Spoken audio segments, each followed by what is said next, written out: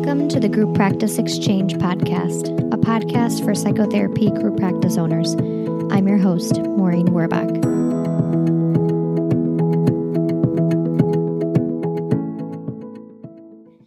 Hello. Today I wanted to talk to you guys about balance and learning how to balance all the roles that you play as a group practice owner. I hear a lot in our Facebook community about how difficult it is to have balance and not overly focus on one area or neglect another area or have your hands dipped in 50 different areas of your group practice. So I wanted to give you guys 4 tips today on how to have a better handle on your group practice and feel a little bit more balanced. My first tip is all about organization.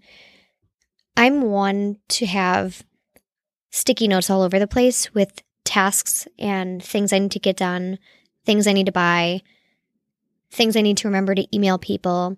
And my iPhone reminder app has 40 different things on there as well, dating back to, probably several months ago.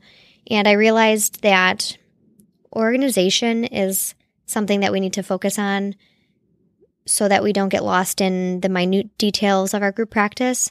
And so what I did a few months back was I bought a kind of like a planner for entrepreneurs. Mine's called Conquer Your Year. I got it on Amazon.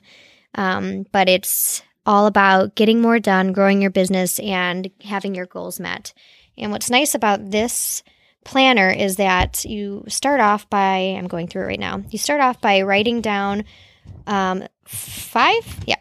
bigger picture goals within your group practice or within your business. And then you write strategic milestones and actions, smaller things that you need to do to have that bigger picture goal met. And what often happens is we have these big picture goals of filling up our clinicians, having a well-oiled group practice, but we don't take the time to look at the small things that we need to get done to make that bigger picture item actually happen. And so what I found is this book is really good because it has me focusing on areas that I wasn't normally focusing on, which is always the more minute, smaller details. And once you get that done, the organizer is set up as like a weekly journal where every day I write down 5 things that I got done that either dealt with one of my bigger picture goals or that helped my business go forward. It also has a section in there for each day to write in 3 things that you're grateful for so that it helps you keep the positivity alive. And it also actually has an area where you have to check how many glasses of water you had and how many 15 minutes of each day that you spent working out, which is kind of cool because it helps me focus on the fact that I need to get up and move around for 15 minutes every once in a while. And then there's a section on your deliverables and your receivables, so like things you did that moved your practice forward in the way that you wanted to, and also a weekly reflection where you talk about how you feel about the progress that you made within that week and how much it has gone towards your bigger picture milestones. And so I like that it gets me focusing on different areas within my bigger picture goals. And at the end, it has a little checklist, which I, of course, love, where you write down your goals for the next week. And so when you flip to the next page, when it's the next week, you have all that information of things that you wanted to accomplish within that week as well.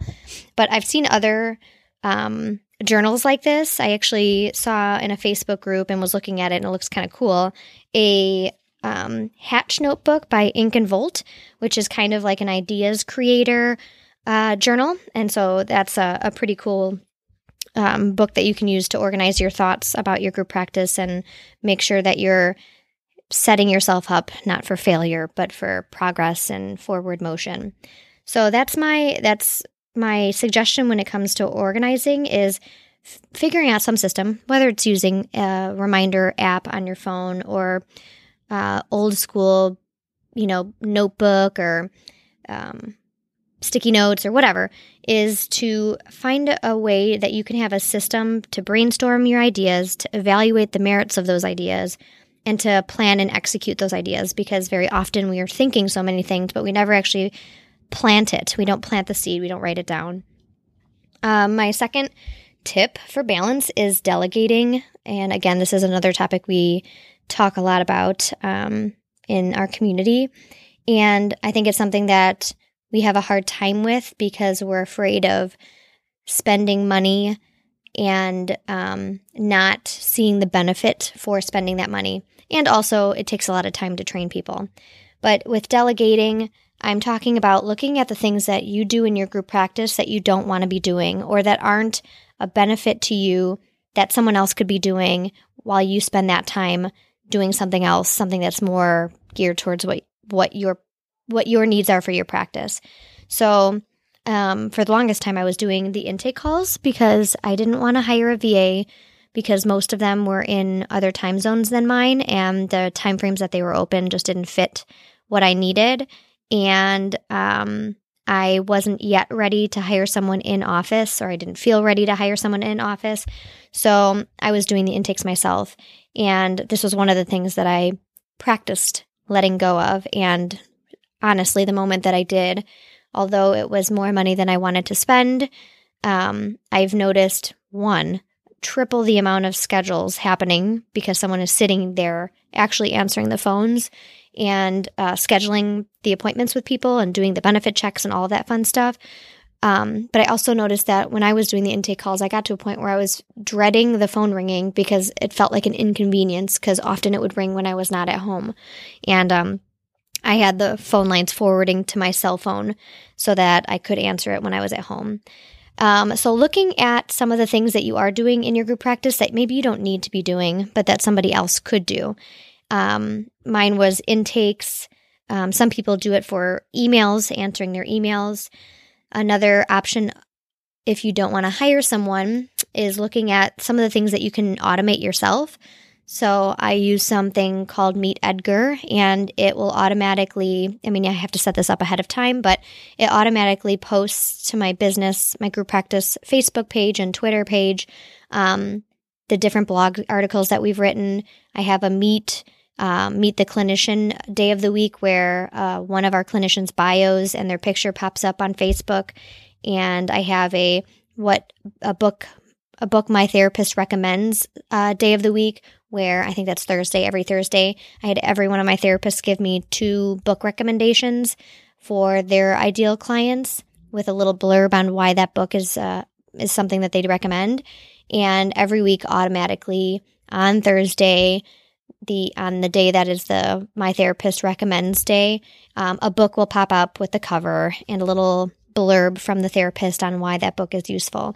And so I set this up once, but now every day things are popping up on my Facebook page, my business Facebook page, without me having to actually go in and do this all the time. And it takes away a ton of the time that I was spending on there. So that's another option if you're not ready yet to hire someone, is to see what you can set up with automation or auto responding. You can do that with your emails as well. And obviously, another option is actually hiring someone like a VA or an in-house person if you're at a place where you can do that. But I think we often come from a place of scarcity where we're too afraid to spend that money to be able to let go of some things and see that a huge benefit comes when we are able to let go of those things and really solidly focus on areas that are important for us to focus on. So since I've let go of intakes and focusing on the billing, I don't look at any of that. I look at it, I don't deal with it on a day-to-day basis. But what I've been able to focus on is my consulting business and podcasting and writing blog articles and checking in with my therapist to see how their day is going and generally working less in a lot of ways. So delegating is tip number 2. Get rid of the things that don't fill your cup and let them go to people whose cup get filled by doing those kind of things. The third tip that I have is batching. And again, this is something I actually just recently read about. And I think it's a great idea and it makes total sense. So I'm spreading the word on this. But the idea of batching is taking one thing and spending a lot of time on it. And I think this is something that I have a particularly hard time with up until I learned about it, is that I sit in my office often and I have my 55 sticky notes with all the things I need to do. And I respond to this email really quickly. I do this podcast really quickly. Then I edit it and do all that fun stuff and then post it. Then I answer another email from one of my clinicians. I go grab a lunch really fast. I'm, constantly doing all these little different things that keeps the wheel moving, but I'm never fully doing any one of those things. And so the idea of batching is taking a chunk of time and doing one thing often. And that can be, this is where I've used it, is with blogging. I normally write one blog article every once in a while, and then I forget about it because I'm doing something else in my business. Or with the podcast, as you can see, I'm not often podcasting. And so batching is the idea of taking 2 hours, let's say, or 3 hours, and getting out as many blogs as you can within that 2 hour or 3 hour period. And you obviously don't have to post them all at once. You can, save them for posting later. If you have something like Meet Edgar, which is what I talked about in the delegating section, you can have that be delegated to go out later on. But you can get a lot more done. Research is showing this. You can get a lot more done if you do a bunch of one thing at one time versus checking off one blog article, then moving on to the next thing, and then moving on to the next thing, is doing a whole bunch of the same thing for an extended period of time.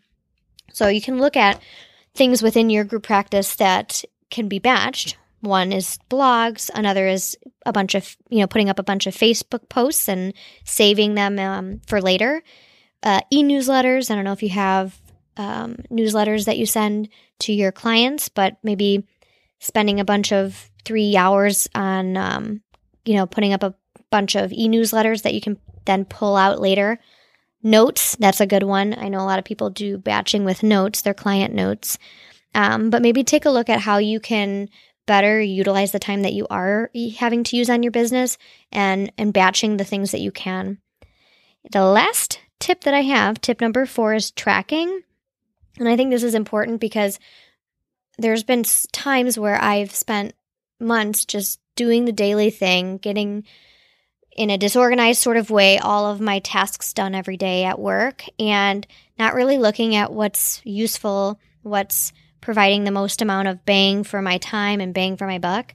And so the idea of tracking is looking on a weekly basis at what is giving you what you need, whether that's financially, whether that's with regards to growth in your group practice, but looking at all the things that you are engaging in to make your group practice grow, because I'm assuming the work that we do is so that we're growing, whether it's our caseload or our clinicians' caseloads or our practice as a whole, is that we want to grow. So look at what the things are that you're doing every day and seeing, is this providing any sort of growth in any area of my practice? And if it's not, as often it is, like with me doing the intakes, I wasn't making my group practice grow. It wasn't giving me any sort of benefit for me to be answering it. And so that's when I decided to, hand that off and hire someone who could do that for me.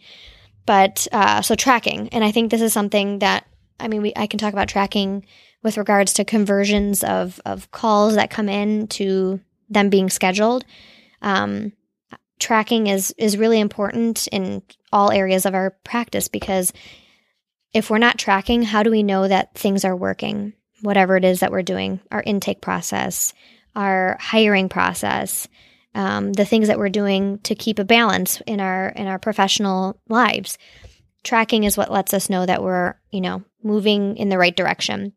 So take a look at the things you are doing, and maybe track for a week and see, is there certain areas of your group practice that you manage where it's not giving you the biggest bang for your buck, or maybe it's not the best use of your time. And when you do that, you can then, it gives you a great answer for what direction you need to move in. So obviously, if you're finding out that this one thing that you're doing quite often, maybe it's doing payroll, it's something that's not providing you joy. It's not helping your business propel forward. I mean, it needs to be done, but does it need to be done by you?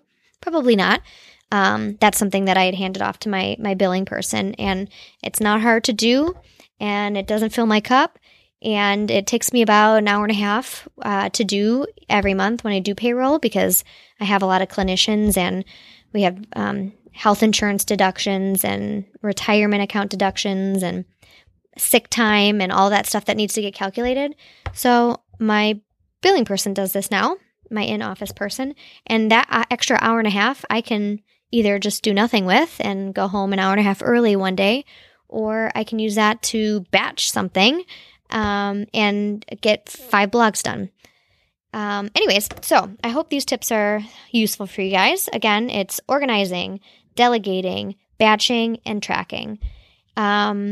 If you think of any other good ways to help you stay balanced as a group practice owner, hit me up and let me know what that is, and I'd love to know and share that in the Facebook group. All right, I'll see you next time. Bye.